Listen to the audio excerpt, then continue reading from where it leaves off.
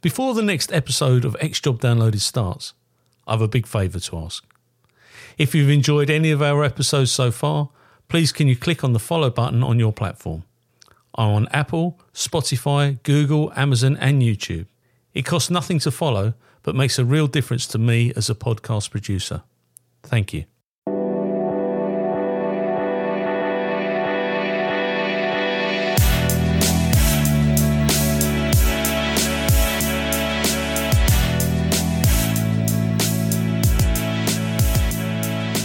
This interview is being tape recorded. My name is Paul Leary and this is X Job Downloaded, and today we're going to interview my mate Mike Neville. Now Mike is a former police officer with the Metropolitan Police and he was a groundbreaker when it came to super recognisers, but we'll come on to that later on in the interview. But Mike, thanks for coming in this morning to talk to us. Where did it all start for Mike Neville? Where were you born and how did you get to the police? So I was born in Bolton in Lancashire, 1967. Most of my family had been soldiers, about 4 or 5 generations back. My uncle was a detective constable initially in Lancashire and then later Greater Manchester when it was all amalgamated together. So there was like police and army in my family. I went to a local grammar school, liked history and stuff like that. So I write books, so that carries on. But I wanted to join the police. There was no police cadets at the time, so my mate said, I'm joining the army, and there's the military police. So I went in the Royal Military Police. I joined at 16. Had a great time. Went out to Hong Kong adventure training from a council house in Bolton. How would you else to do that? And then served in what was then West Germany, which was really good for policing because you had all the service families as well as the attached personnel as well as soldiers. So good experience. I was like a training detective in the Special Investigation Branch, which you're also like the coroner's officer as well. So lots of dead bodies. Sadly a lot of children, a lot of cop deaths in the army, bizarrely. Oh. Some good investigations, and then I was in Northern Ireland, and then I rang up Manchester Police from Londonderry, and I said, "Are you recruiting?" And they said, "No." I came out to the phone box disappointed, and a friend who I'm still really good friends with now, he said, "I'm joining the Met." So I went back in the phone box, and that's that one. Your whole life sometimes pivots on a moment in time, doesn't it? And it was outside a phone box in Londonderry that's why I ended up in the Mets, and I joined in '89. Fantastic. Well, it's interesting because the podcast that came out this week was with Dave Mangan, and he was a former military police, went into Lancashire Police, and yeah, I saw that. Yeah. He's a really nice guy. So what section were you with the RMP? My dad was with 19 Brigade and then it amalgamated 156 and went to Colchester. But where were you? So I was in. So it was originally 110, and then it was 113 Provost Company out in West Germany. The initial training was in Bovington. That was army training. Military police training was in Chichester. Out to Germany, 110, 113 Provost Company. I was actually attached to a special unit for a short time, which used to chase Russian cars around. Wow. For any ex-soldiers on here, they'll remember the Sox miss. The Soviet mission, and the Soviets had a mission in West Germany. We had the same in East Berlin, and we would chase them around. It was like fantastic, really. And then I was in the Special Investigation Branch, which, as I said, dealt with all sorts of theft, fraud, murder, rape, some quite nasty rapes, child molesters who were, some of those were they were children of servicemen, and then. From that 7-day SIB, I went back into uniform because you could only be a sergeant. I passed the Special Investigation Branch course, and I was proud to have an A grade. Now everybody gets A these days, but there've been 7 A's in 25 years. So it was but I had an awful time. I had to go back into uniform while I waited to be promoted, and I was on uniform patrols in Londonderry and Fermanagh, and then.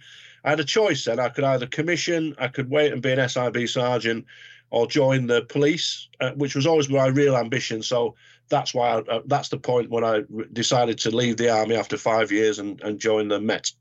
What was it like working in Northern Ireland those days? Because you're talking about the time Andy Mudd was blown up in '89 in the UK, but it was still full on in Northern Ireland. Yeah, so the key moments that when I was there, if you remember Michael Stone running round the cemetery throwing bombs at Jerry Adams and some IRA funeral, which was then followed by those two special forces guys being dragged out of the car. Yeah. So it was all very real. You know, there was lots of bombings. Two of our own lads got blown up. They got blown up coming back from a nightclub. Luckily, the two lads who got in the back had met some girls, and they got blown up and ended up driving like a Laurel and Hardy half a car down the road. Wow. But it was all real. But I suppose when you're young, you're young and foolish. I'm glad I did it. It was a good experience, and I think really the police know. One of my big themes is the police are not recruiting the right people. When I joined the Met, at least half the guys on the pass-off parade had medals on their chest. Yeah.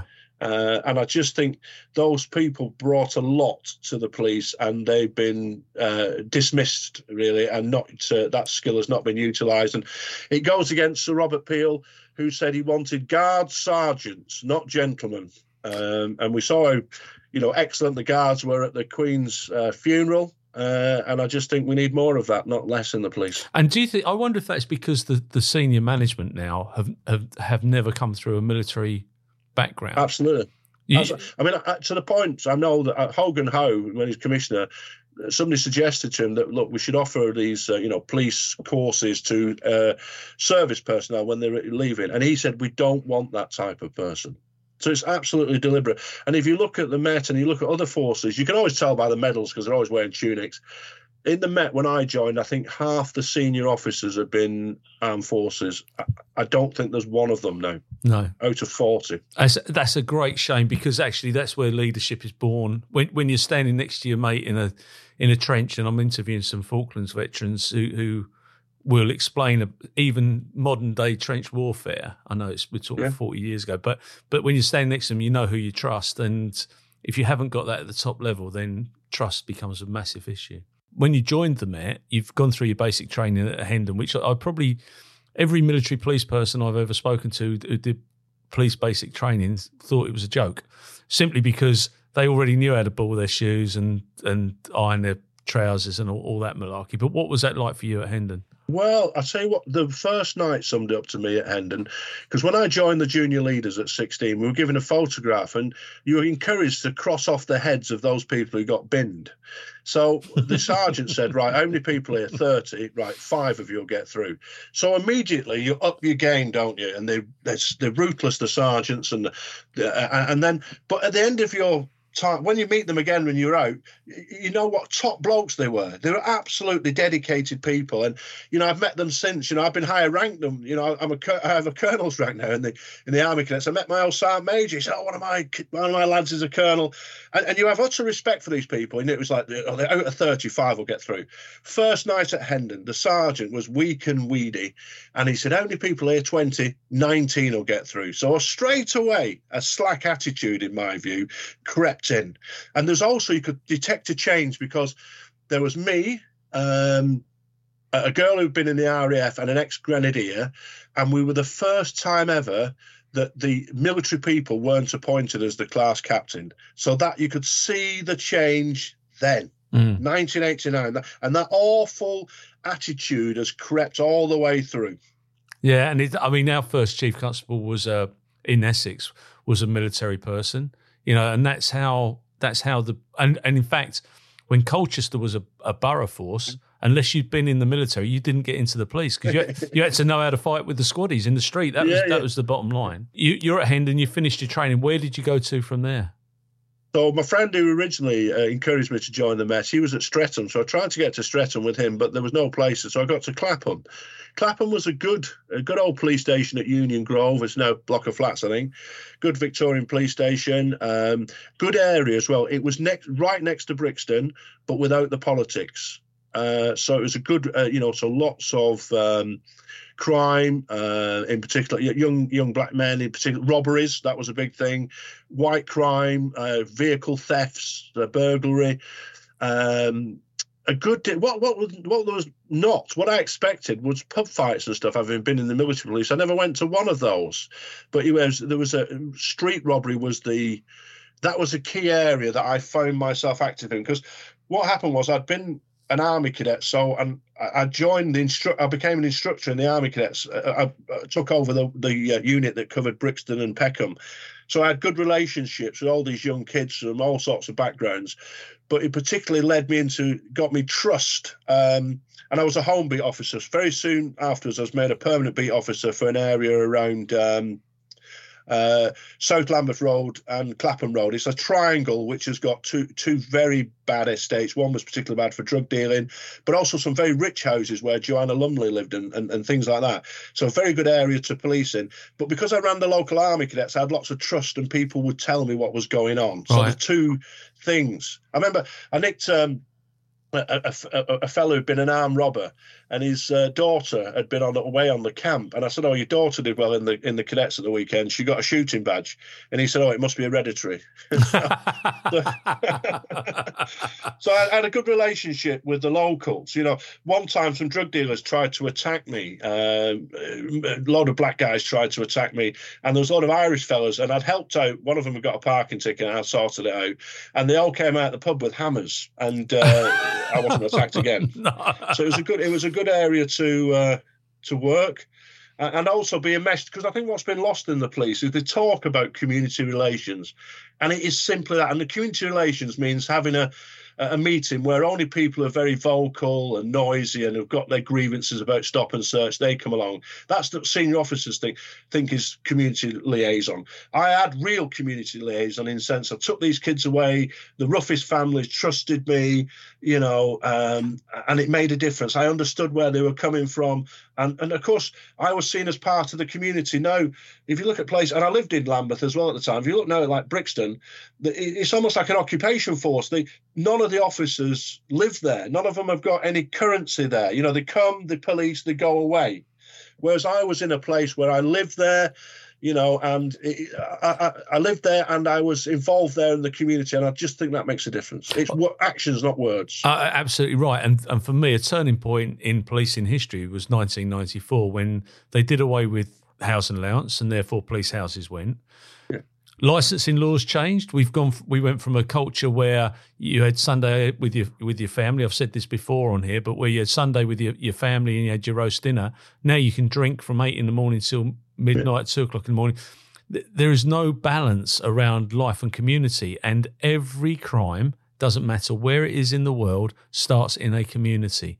Yeah. And unless you've got that community interaction, chief officers, you're not going to have community policing. You can have as many blue light runs and as many local policing teams, but unless you're working the community, you're not going to know what's happening there.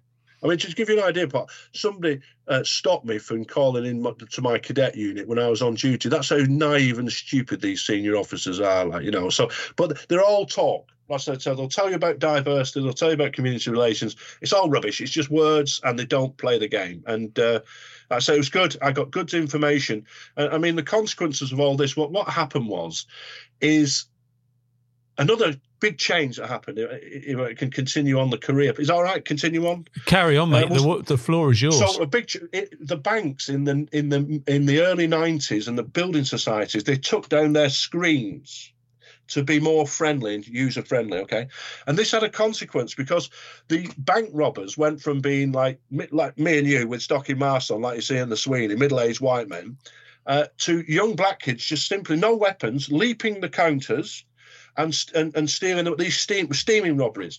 And the DI at the time, a guy called Ian MacDonald, I must be getting old because I spoke to his daughter who's a sergeant, and he said he handed me a book of photographs of him, because you didn't get a video in those days, you got a book of photographs. He said, "You know about these young black kids around here?" And this is the whole start of my career in images, CCTV, Super Echo. This is the critical moment when Ian MacDonald handed me that book. And what I rapidly realised was that there was no systems. If fingerprints or DNA had been found at these cases, there would have been something done. And myself and a guy called Dave Barnfather, who I'm still friends with, is Geordie lad. We were interviewing one of the lads who we caught doing one of these robberies, and we said, we're at the fingerprint desk and taking his fingerprints, and he said, "How many of these have you done?" And he said, about 70. But what, 70? How has this been missed? But the reason it's been missed is because London was then divided into about 70 divisions, and the flying squad only would deal with armed robbery. So if you rob by force of numbers, and when we looked into it, they were hitting post offices, banks, and this huge operation grew out of this. And I was showing, so at one point there was 6 juvenile informants in the Met, and I had 5 of them. And we're showing them we'll go and see them in prison, show them the photographs, get the names, arrest. It was so quick, we'd been nicking them the following day. There's no, this business of having what's the phrase that breaking the link, which I'm trying to think what it was because I was an informant handler as well. Yeah, there was no corridor between it. We were getting information, nicking them, and we ended up solving 132 bank and post office robberies. I was like a PC. Dave was a new a DC, and we got loads. Every time I'd read a book about Tony Lundy, and now Tony Lundy is either people say he's the most corrupt officer in the Met, he's the best officer in the Met, etc., etc. But in that book, Tony Lundy had said, offer everybody the chance to give information. And that was every time. And even and what I used to find with the old Bill, they could have fights with anybody. Me, I could fight with anybody. But when I got back to the station, I would say, look, it's ended. We're here now. You might as well be good. And I'd say, do you want some food? I don't want your food ban and all this sort of stuff. But I'd go and buy Kentucky Fried Chicken. It wasn't even Kentucky. It was like a Mississippi Fried Chicken or something. Like £1.50. And the bloke said to me, he said, you're a mug. I said, am I? I said, I made 10 grams worth of overtime out of the last bloke I bought £1.50 worth of Kentucky for, because I can talk to people. And so one case led to another case, led to another case. But what it exposed completely is that there was no systems. So officers were given images. You could say to an officer, look, I'm not dealing with this case, but that bloke in that photograph is Billy Smith. Now, if they were handed a fingerprint docket to say Billy Smith did this crime, the DI would be onto them. You've been given a fingerprint docket, what's happening? With images, it was like, have that, and no one checked. So as a young PC, I realised this, and I very quickly became a DS, and I went from training detective to temporary DI in 18 months. It's a massive jump, really. Yeah, it is. And then I was doing all this work, and I was informant handler, informant controller, and I made all the officers show images. So I thought, you get information about drug dealing, somebody might do it, might not. If it's a crime that's been committed and somebody says, that's Billy Smith in the picture, you've got to do something about it. But then I got DCI about 14 years in, I think, and there was no jobs, and the only job on offer was crime policy unit. Now, bearing in mind, I'd always worked on Lambeth and Southwark. I was like a DI off the bill. I actually knew where the streets were, because I'd been a PC. I wasn't imposed. I knew where things were. And I thought, I really want to go and work at the yard? And I thought, do you know what? This is the opportunity to do something about this thing I found, this image thing. And I probably got the minutes of the first meeting where I said, look, this is what we're going to look at: CCTV, how we use it, how we record it, how we action it, how we measure it. And I fell in with a DS, Steve Hubbard, again, I'm still friends with, and he'd been tasked to look at what was failing at trials. And one of the biggest things, of course, was CCTV. So me and him meshed together, and we had an idea, look, we need a specialist unit. And I went to Southwark, and the detective superintendent, there was Nick Fgrave, who, of course, retired recently. He was an assistant commissioner in the Met. And he gave me the sort of waifs and strays, I think the only one fit for duty was a 20-stone lad, I think, in the first unit we set up, this CCTV unit. But it's like the dirty dozen, and I looked after people, and if you look after people, they work well for you. And we set up this first CCTV unit, and if you remember the old Police Gazette, Southwark was where we started off, was circulating more images than any force in the country. That's how many were getting in. And then I decided that if they were being identified, how did we manage that? And I said to the girl at the time, Gemma, who I ended up getting married to, I said to her, look, what you need to do, we need to separate it. So there's a separate unit. So even though you're in the same room, pretend you're a different unit. They tell you the identification, we send it back. And that's where the Met circulation unit grew out of, where all images went into one place. And then if they're identified, you didn't tell the DC, it came in, there was all checks on the identification. Is this person, does he commit these sort of crimes? Does it, have they got form for this sort of stuff? What do they live locally? And that would be sent to the DCI on the borough responsible and monitored. So I looked at how we dealt with fingerprints and DNA and put the same management structure around that. And at the same time, I was working on a database because I found out there was images of, we were circulating images of criminals. And somebody said, I know that guy there, Billy Smith.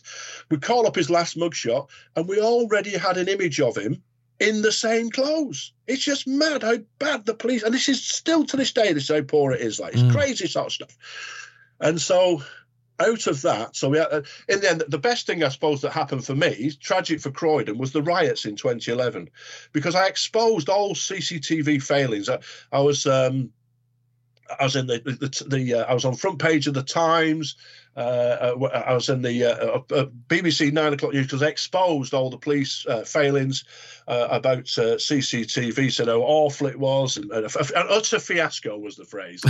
And of course, senior officers, rather than deal with the problem, they try and deal with you. So they investigate your private life, they look at moving you, they even try to encourage you to get promoted. But they will, rather than deal with the, and I think it's really wicked, this. The people involved, they need to be shamed, really. But the riots came and actually was marched in front of a commander called Simon Foy. And I was brought back from an army cadet camp because it was in August. And he said, I'm sorry, we should have listened. And I had my skipper there as witness to all this. We should have listened. And the IT department, now I despise the IT department. And they'd done everything they could to stop this database going on because of, it's too much like hard work and stuff. And the commissioner gave one of those fewer orders, you'll put it on and you'll put it on today. So that was a consequence. And because of the right, and then what started to happen, of course, is in between all this, I had noticed that as I circulated images, say I put 100 images out, we'd get about 50% IDs. But of the 50 identifications, that didn't come from 50 officers. There was one officer, say, there's a lad called Jamie Smith, who's a PC at Southwark. Out of the 50, he would make 10. Right. So my question was, is Jamie Smith just busy, or is there something else about Jamie Smith? What is it with him? And I fell in with what was then Dr., now Professor Josh Davis from Greenwich. And we must have been at a conference together. Neither of us can remember exactly when we met. But I spoke to Josh and I said, look, I've got this. You're a psychologist. And he was very cynical because his PhD had been on bad identification evidence, how poor people are at recognising people. You can't trust ID parades and things like that. So he said, all right, so we got some people together and we did some tests at the sports club, the Warren Sports Club in the Met. And it was into July before the riots in the August. And he said to me, I think we're onto something here. Because and what we found out that in America, a professor at Harvard, Richard Russell, had said he was looking at people who are called prosopagnosics, and that is face blindness. So he was looking at people who are face blind. And he'd said, look, if you've got everything you do in the world, whether it's playing chess, football, mathematics, recognizing faces, any human skill is a bell curve. So the vast majority of people are average, but there's two extremes, a very small number each who are either completely rubbish, so prosopagnosic, face blind, or two left feet with football, or there is David Beckham at the other extreme, or he said if there are people who are prosopagnosics at one side, there are people who are super recognizers at the other. So that's where the phrase. So as he was doing that academic work, I was like finding these people operationally, and then I met Josh, and Josh said, and then somebody approached me from Queen Mary's University, and he said, there's this EU funding, would you join our project? So I got my boss in, a guy called Dave Way. I said, look, what we're going to do, we're going to tell this professor from St Mary's, we want this, we want that, we want the other. And the guy came in and he utterly rolled over. He gave us everything. And my wage was paid for by I'm a Brexiteer, but and I went on these weeks, like days away with the EU, and I saw the utter wastefulness of how much food people could eat and the disgracefulness that people didn't do any work. But me and Josh Davis did. We created all these new tests to find different tests for super recognisers. So we didn't just look at the whole ability. We looked at breaking it down into short-term memory, long-term memory, spotting faces in crowds, and image matching. So they're the key skills. But that's how the super. And as the riots occurred, what we realised is we were sending emails out. Do you know who these people are? And of course, people delete emails. So I was given another pool of officers who were not sick, lame and lazy. Most of them were just sick and couldn't work. So one guy had a heart condition, another had bad epilepsy, somebody had been badly beaten up. One guy had one hand and he'd lost it in a traffic accident, police traffic accident. And he said to me, Governor, I've had crap jobs since. He said, but working with you, I feel like I can make a difference, because what I did with them, they had they found super recognisers, they took the images and then they made appointments to see super recognisers, and that increased their identification rate by 50% by having this focused team going out. One of the best guys, a black guy called Idris, who got the BEM actually. Idris was, he still is, a jailer, so he's not even a police officer, but like, for example, he works in the cells at Charing Cross, 60 cells, so he sees a lot of people, a lot of thieves, burglars every day. One of what we call the area identification lads would make an appointment with Idris, see a sergeant, look, can we see him for 2 hours, sit him in a room, show him with the database, you could say, right, I want to see Westminster burglars, could break it down.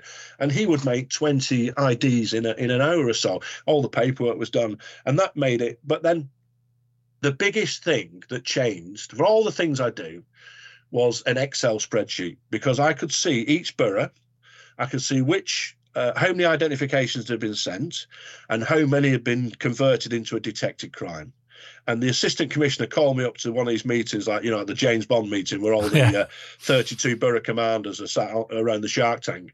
And I could produce this spreadsheet, you see, just like we could do with fingerprints and DNA. And that was the moment that people started to take notice, because it's no career threatening. They essentially, you've got to make sure that officers. So what I've done from the very start, from getting that book of photographs from D.I. MacDonald as a young PC, was to create this end-to-end system. So any image, I saw it as an assault course, like the police PC might not get the image, so it collapses then. If he gets the image, he doesn't know how to circulate it, it collapses then. If you circulate it, you get an ID, but no one does anything, it collapses then. If it gets, you send it out to a DC who then says, I don't think it's them, it collapses then. Or the CPS can't use the thing. So all these obstacles I tried to nullify.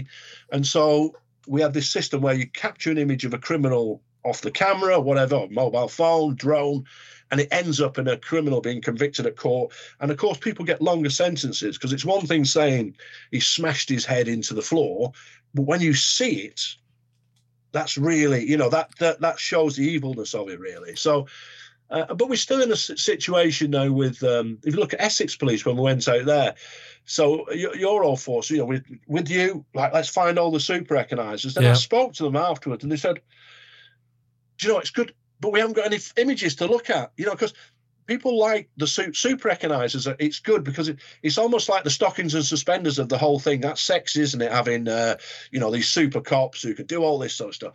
But what you need, of course, is the boring bit of getting the images and showing to them and managing and having a management process. And then what you have, of course, is that senior officers have been dealing with the force recently. Oh, we don't need super recognisers, we're getting facial recognition. So they think, but a computer needs a human to verify it.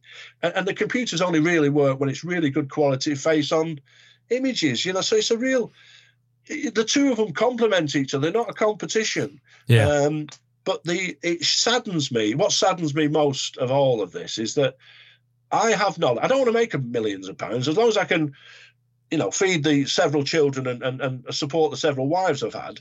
As long as I can do that, and I've got food on my table, I've got a wonderful skill that could solve hundreds of thousands of crimes and it's not being utilised. No. And it could be utilised far more.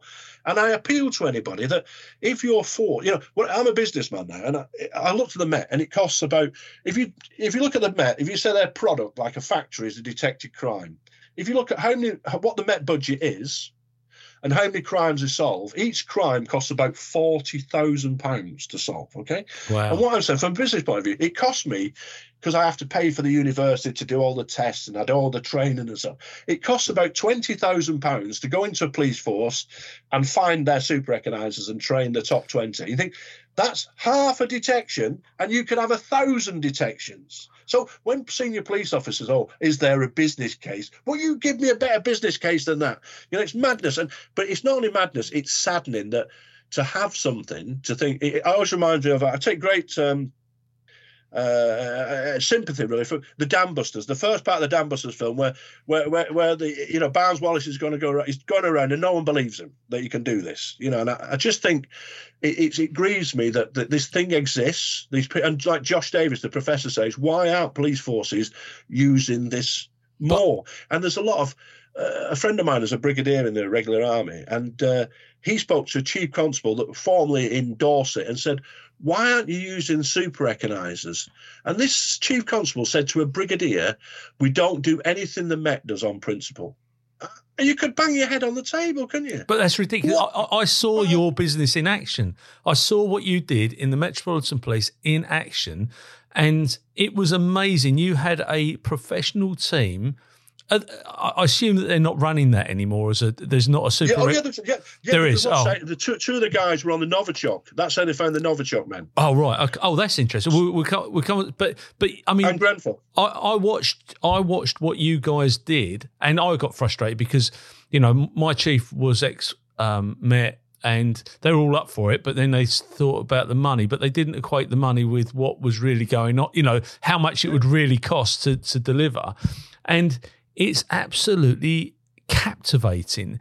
And not only did you have regular officers in there, you had a team of willing volunteers who were skilled as super recognisers, and they were detecting crimes in their community. Yeah.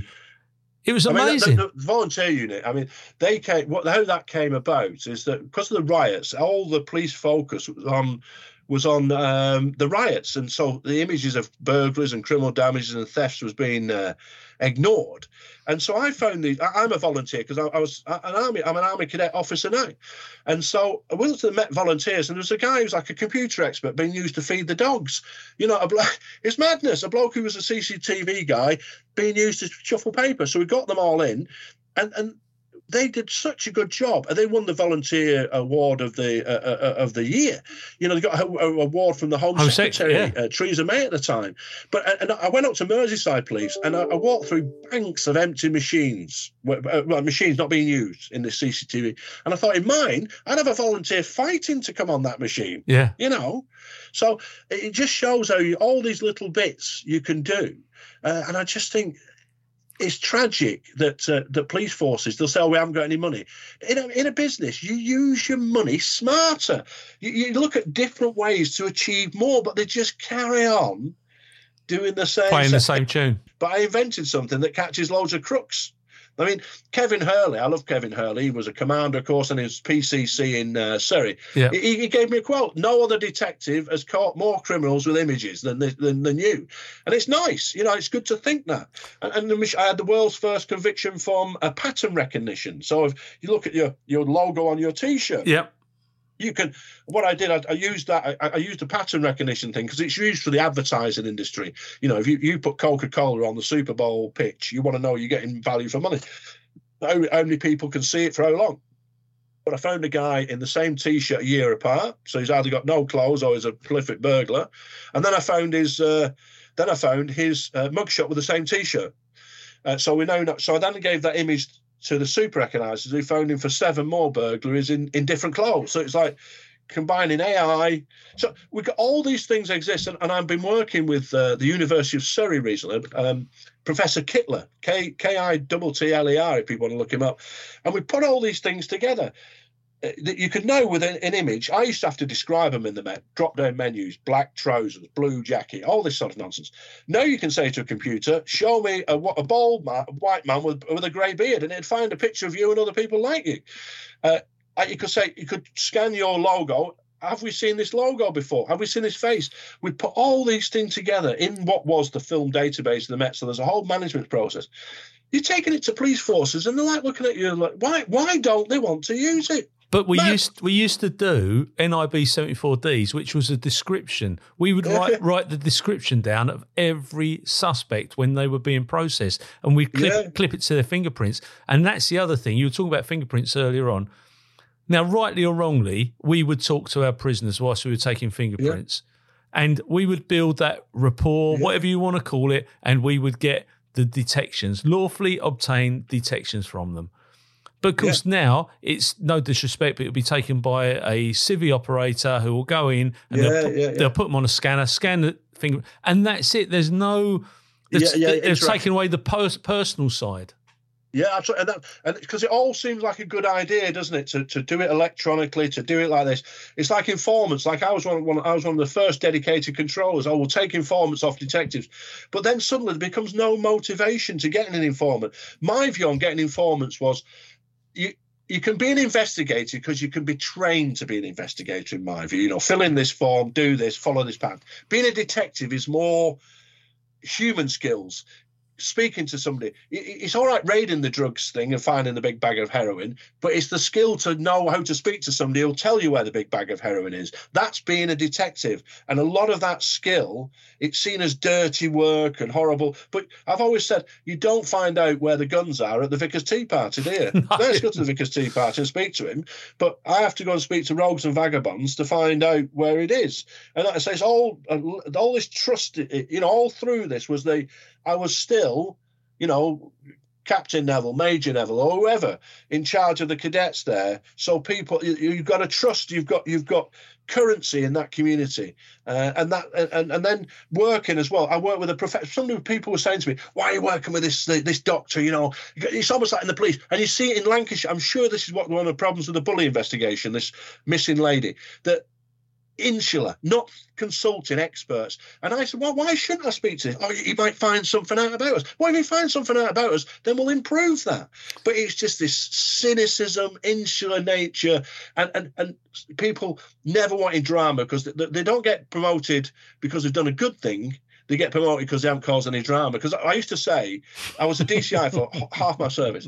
If I worked for Coca-Cola and worked out a way to make 5 times more pop, with for half the budget, with no proper transport allocated to me, the boss of Coca-Cola would say to those other factories, right, start doing what he's doing. Yeah. In the police, it's a case of, right, get him. He's showing us up, And a guy once said to me, if you rise above mediocrity, they'll be onto you because you're challenging them and all this sort of stuff. And it's sad. But I suppose that's everywhere in the public sector. Well, it is. But I remember coming to one of your evenings at the Yard, and Bernard Hogan-Howe tipped up, and he waxed lyrical about the work that you were carrying out. I mean, I think you had a team of people in there, and they were given bundles of images to go through to see. I mean, and it works. Whatever anybody says, it works, and I've seen it in action. And it's interesting what you say about the there's professional jealousies. They don't want you to succeed. What they will do is they'll put on their promotion form that they dealt with you because they didn't like something that you did, and therefore but the issues around Lancashire, I agree with the expert, and I've sat back and watched it. I've dealt with high risk missing persons. I know what that looks like and what support you get. And if I wanted super recognisers, I'd get super recognisers. If I whatever I wanted, I'd get. Yeah. But the biggest problem for me, and Leveson has had a massive impact on the relationship between the police and the press, because the press, as long as they can verify a story and stand it up, they will use it. And why not work with the press and get the full facts and work with them than keep It's at loggerheads all the time for no reason. Paul, I agree. But listen, you just mentioned then that day at the yard when everybody. So we call them super economizer days, where we get like 50 super economizers in. We'd have every image and we'd show them and get 250 IDs on a day. So fantastic. And the commissioner came down. I also had there, though, a journalist. Okay. And he was like going to do a good news story. And the commissioner started arguing with him. And I had the ridiculous situation of being a DCI having to say to the commissioner, Governor, please don't piss this bloke off, because he's, how mad is that? You've got to tell the commissioner to calm down. This is a bloke who's trying to help us. Yeah. And you're having a row with him.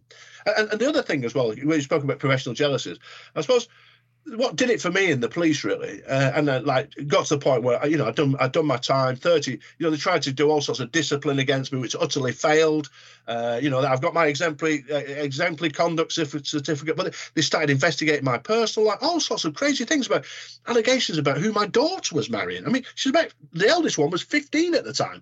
All these crazy things, and what it was is I'd been put in the forensics department, and with 1/10 of the budget, I was solving over 1/3 of the crime. So people in fingerprints and DNA, and the boss of it didn't like it, you see, because suddenly you're embarrassing people. And like I say, the police is just utterly dreadful for that.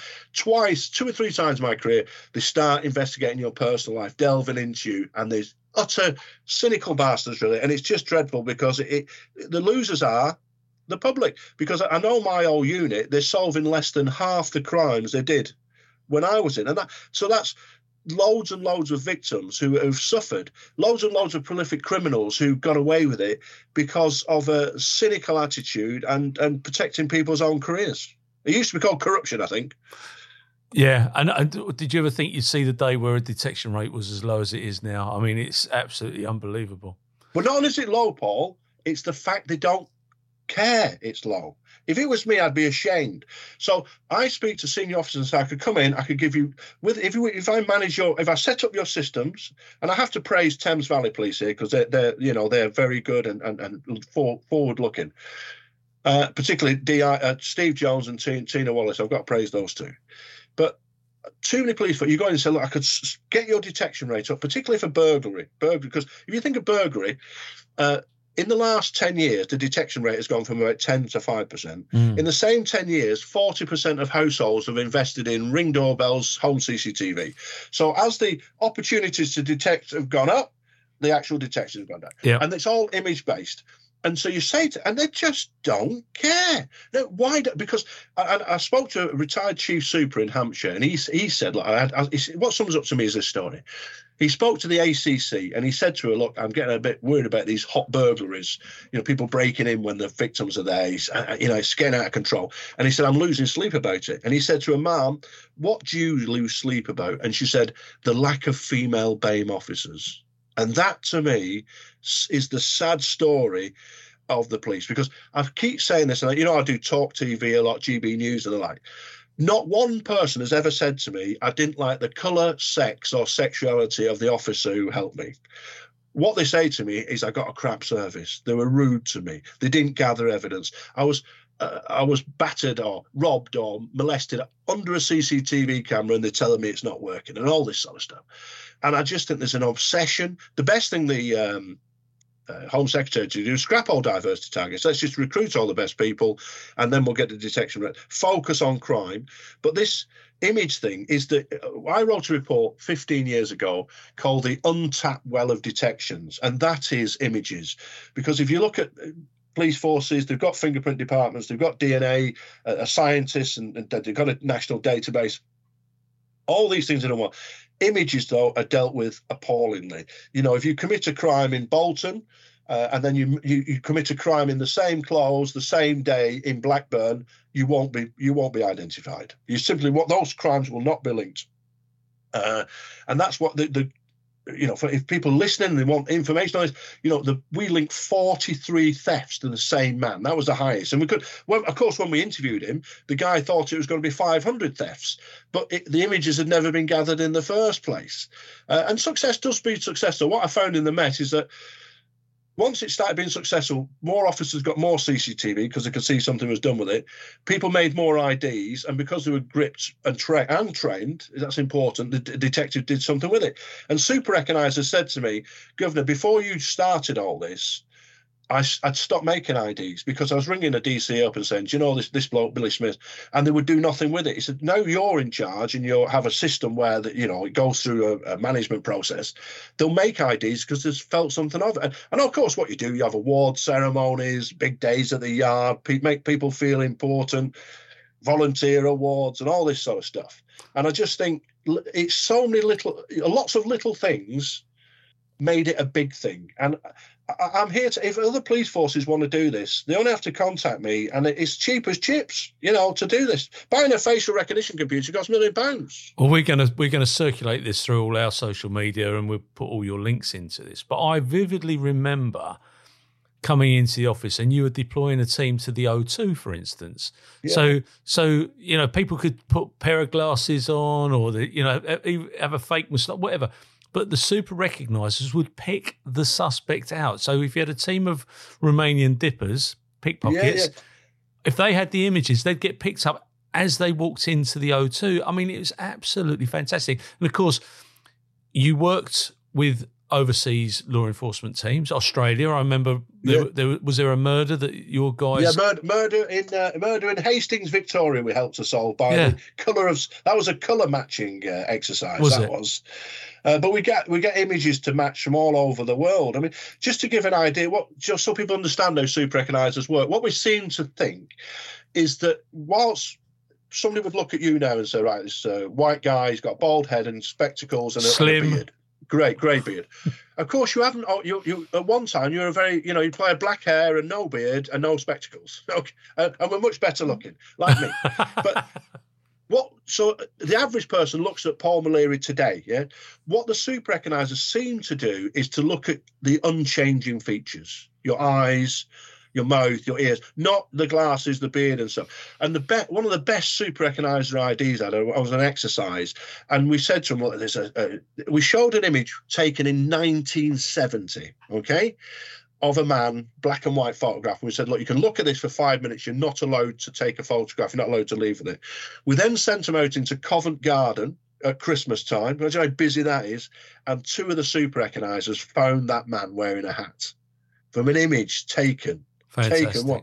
That take 50 years old, that image was, and they still found him. Were you given the opportunity when the the most recent Lord Lucan stuff that came up, and they reckon that I don't know where he's supposed to be, but were you given the opportunity to look at the images of that? Was anybody? Yeah, so I got my super, but I've got to be honest. See, what you did, the first thing the super recognisers do is do a holistic view, rather than looking at. They do a holistic view, and then they look at the eye. If that looks right, then they look at the eyes, the mouth, the nose. Then we don't know what all of them have a different thing that they look at. But with that, it was just obvious from the start it wasn't him, because he'd done a facial recognition machine. So the facial recognition machine had measured that the gap between his eyes was, 5.362 millimeters. Well, there must be several people in the world who have the same. And he'd obviously just found, because it was obviously not him from a holistic view, was it? No, it's interesting. But so the other thing as well, Paul, is that the other thing you can use them for, of course, is not just suspects, but victims. So this was particularly the case on the Hillsborough inquiry. So the super recognisers were loaned from the Met to the inquiry. They found the last 16 people in the crowd footage that they hadn't found in 25 years. Wow. One of the nicest things of all of that, they found an image of one of them walking up the road with a smile on his face, and that image was given to the mum. So you can find victims. For example, the Alice Gross murder, how the super recognisers helped there. It's like with major inquiries, you get loads of CCTV. If you had loads of fingerprints or loads of DNA, on a murder case, you'd employ your best sockos on that. In the police, you get loads of images. What do? You turn out who's on bail, who's unfit for duty, and you get all the wrong. I had one sergeant given to me on the fox hunting inquiry, loads of video to watch, who had sleep apnea and was colourblind. And I said, I'm sure he's good at something, but it's not this, is it? So on the Alice Gross murder, I said, let's stop the amateurish approach. And I've been in contact with the SIO since, and he said to me, can you give me 10 super recognisers? And the 10 super recognisers, what they found where he was, the resulting thing about that was they had searched the river once, but because of the super recognisers, they searched the river and found Alice under the logs, you see. So it was the super recognisers who solved that case. And then with Grenfell, the super echanizer had two roles. Firstly, he was shown all the pictures of he had all the concierge footage for 3 months, and he was shown photographs of the people who tragically jumped out and were on the floor, and he had to track them and say when they entered the building, how they got up and where they were going. But he's also the one who was the evidence for the 17 people prosecuted for fraud who claimed to live there. So he gave evidence saying, I've watched 3 months worth of footage and that person has never. So super echanizers are far better at the negative as well. Fantastic. Whereas a normal person will guess, they'll say that person has never been in this premises. That's how they were prosecuted. And Alice Ross was the murderer at Boston Manor. Is that the? Yeah, that's right. The West London. Yeah, where she was followed over the canal bridge, if you remember the video, right. by Zarkans, who was a Latvian, I believe. Yeah, I remember that was tragic, and yeah, she went under the. I mean. If you look at Nick Bully, people think that a body will just float. It doesn't just float. No. It will stay under, and it goes down first, and then it comes up. 21 days is the day. Yeah. Like tragically, I've been on the news about this. Anthony Knott, the fireman, 21 days that was in Sussex. Yeah. He disappeared. Yeah, and it's terrible. It's tragic. So you've got your own company now, as we've said, and we're going to put all that in there. But you've written 3 books. Yeah, 3 books. So I'm a Freemason. I'm proud to be a Freemason. I know the Freemasons have their crooked side. I wrote one about the Bible and Freemason, as I alluded to at the very start. I love ancient history, and I love Bible studies. And I could take people around the British Museum and say, when this was carved, this was happening. But most people don't want that, of course. And I've written 2 books. One's called Crime and the Craft. The other's called Crafted Characters, Tales of Infamous and Famous Masons. And what people want to hear about, of course, is sex, murder, death and scandal. So in Crime and the Craft, I've got the full facts about Kenneth Noye. So you watch this goal thing on the TV. Yeah. I've actually got the minute book from the lodge when he joined. So really? I know exactly who was there. I've got all the facts, and it's all in my book. So, and so there's a lot of lies told, a lot of ramping up and criticism of Masons who do, and there are some foolish Masons, but a lot of good ones. And the air ambulance flying around London, we bought that, and some ladders for Grenfell Tower. So we're not bad people, but there are, like every organisation, there's a few scoundrels. But I would also say the flying squad was set up by a Mason, and most of the early forensic developments, pathology, fingerprints, testing for poisons, human blood, they're all Freemasons. So there's a lot of goody Freemasons as well, but they all feature in my books. And there's some, it was a Mason who arrested Ian Brady and Myra Hindley. So a Mason brought the Moors murders to an end. So there's lots of good stories, and there's a few scoundrels. And where can we find your books? Are they? They're on Amazon. They're on Amazon. Or people can contact me if they want signed. People like signed copies of gifts and things like that. Yeah, no, so. I certainly will. I'm a Mason. I'll make no apologies for it at all. And I think that a lot is lost around what people don't know they make up, and the amount of great work that's gone on. I'm rubbish at it, to be fair, but the amount of great work that's gone on when we're going back a few years, when the tsunami hit Thailand, the first people to donate money was the British Masonic movement. Yeah. And that's lost. And yes, there's always going to be Kenneth Noyes in the any organisation. It doesn't matter what it is, but actually there's more good than there are bad. Yeah, but interestingly enough, I mean, there was talking about the gold, and I enjoyed it. I don't like anything that glorifies a criminal, and it has to be remembered that a police officer died at the hands of Kenneth Noye. John Fordham, yes. John Fordham, and I totally despise Kenneth Noye and what he did, but I did enjoy the adaptation of the program. But it did show a senior police officer sitting next to him in a lodge meeting. I don't know how true that was, whether there was anything in that, or whether people were passing information to him. But he was an affable character.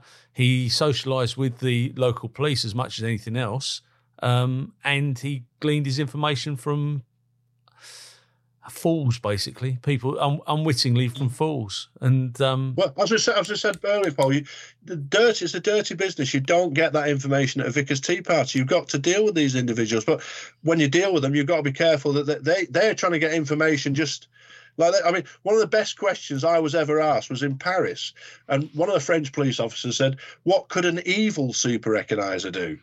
You know, so because if we're going to use, the police are going to use them. Wise, Why yeah. won't villain use them? Yeah.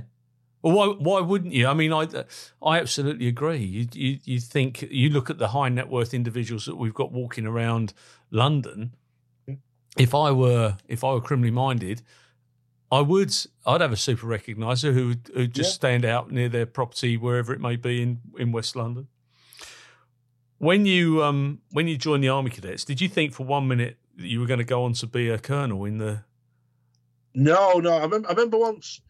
I remember being a cadet, because I was a cadet in Bolton, and we went to camp, and a brigadier turned up, and the only other brigadier I'd ever seen was on Doctor Who. Yeah.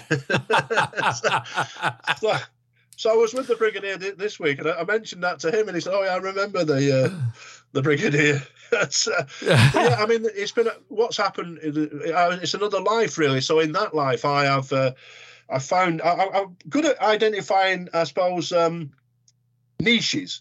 And what happened in the cadets, they were trying to say, I was in southeast London, I was at a place in Kennington, and we're recruiting from Brixton and Peckham and stuff, and the full-time major said, "Oh, we want a music." So we sat on this little corps of drums, and I could play guitar, so I taught myself to play the flute to show the kids, "Oh, you can do this." And we're marching around, and people liked it, and I thought, there's something to be made of this. And then I was approached by a guy who's now a captain in the army, who was a corporal in the Welsh Guards band, and he said, "Oh, we've got these music camps where it's a bit of a fiasco." Because I'm not being funny. If you watch Ain't Half Hot Mum, the people are true. I deal with all those characters. The musicians don't make good soldiers. They're artists, aren't they? And so I went and organised, because I'm a better organiser than a flute player, and I rose up to. So now I'm in charge of all music in the UK and Gibraltar, and it's fantastic to see young people achieving, because you get so many bad things about young people, and you get a lot of really wonderful skill. What always strikes me is a skilled musician who can play several instruments, who's happy to sit with a kid from a council house in Bolton, or one from a council flat in Brixton, and play Three Blind Mice 50 times with that kid getting it right. And I think that's a lovely thing. And of course, for the communities, what the communities want from the cadets really is, there aren't many army bands left or reserves, so all they want from the army cadets is, on Remembrance Sunday, they want possibly somebody to march in front and play Great Escape and whatever else as they march to the cenotaph, but they certainly need a bugler or a piper to play Lament at the cenotaph at the appropriate time. And so it's a wonderful thing. It provides a good community spirit, and it's great fun. When we go away, of course, we have the best mess, because we have music every night, so yeah, lovely. Do you still play the flute? Oh yeah, I play the guitar more, actually. We have a rock band as well, because of course people can play all these wonderful instruments for an army band. They also have rock bands, and the army has rock bands, because of course if you go and entertain the troops in Afghanistan, they didn't want to hear British Grenadiers, they want to hear an Adele song, or whatever, the later Top of the Pops sort of thing. Absolutely. So I do that, yeah. So that's brilliant. And what does the future look like for Mike Neville? Well, I might be getting married again, so I'm a romantic fool. If not, I'm good with images, but not good with women, I suppose. so I've got to face facts. I'm lucky to get around. It's wonderful to have something that you can give to the world. So there's a super recognizer unit in Queensland, there's super recognizer units all over Germany, because I went over and I helped them after the sex attacks in Cologne. I've got a document today in Spanish where Senor Neville says this, and it's lovely to have invented something that could do the world good. And when I say my prayers, I say, "Lord, please, you've given me all this knowledge, please let me use it to make the world a better place." As I say, I'm not interested in money. As long as I've got money to support the people I look after, then this skill, it really would make a difference. With my life with music, I think you can only be the position for 5 years in the cadets, so I'll find a new role. I used to do a lot of outreach with young offenders and stuff. That's really lovely, working with kids who've got, you find the ones with the most convictions are the best leaders, if you give them in the right direction. With masonry, I'll go around the world giving talks, making people laugh, and I've raised about 100 grand for charity through the talk, so that's a good thing, really. And I meet lots of fun and nice people. I give people walks around London, crime walks and Masonic walks. So if people want to see famous crime scenes. So my life, I've got high blood pressure and stuff like that. All my family die about 75, so I've got about 20 years left. So I suppose I'll make the most of it and have a good time, really. Well, Michael, I've really enjoyed today. I hope you have. Yeah. And without, it's fascinating. And to have worked with you previously, I can share your frustrations if your former force aren't adopting it with open arms, because I certainly know that Hogan Howe loved it. And we're talking 10 years or thereabouts, and it's just ridiculous that we're in a situation that we're talking about something that should be implemented in every single force. They've got a team for everything else. They need to have this. But without further ado, is there anything you'd like to add, alter, or correct in what you've said? No, today? It's great. It's great to see you, and I hope we can have a drink together. And I just offer my services. Please use my skills, and I can help your police forces up the detection rate and really help victims of crime. That's brilliant. And that includes private industry, doesn't it? If they've got Absolutely. CCTV system and they've got issues, you can help work Absolutely. that out. Thanks so much, Mike. Cheers.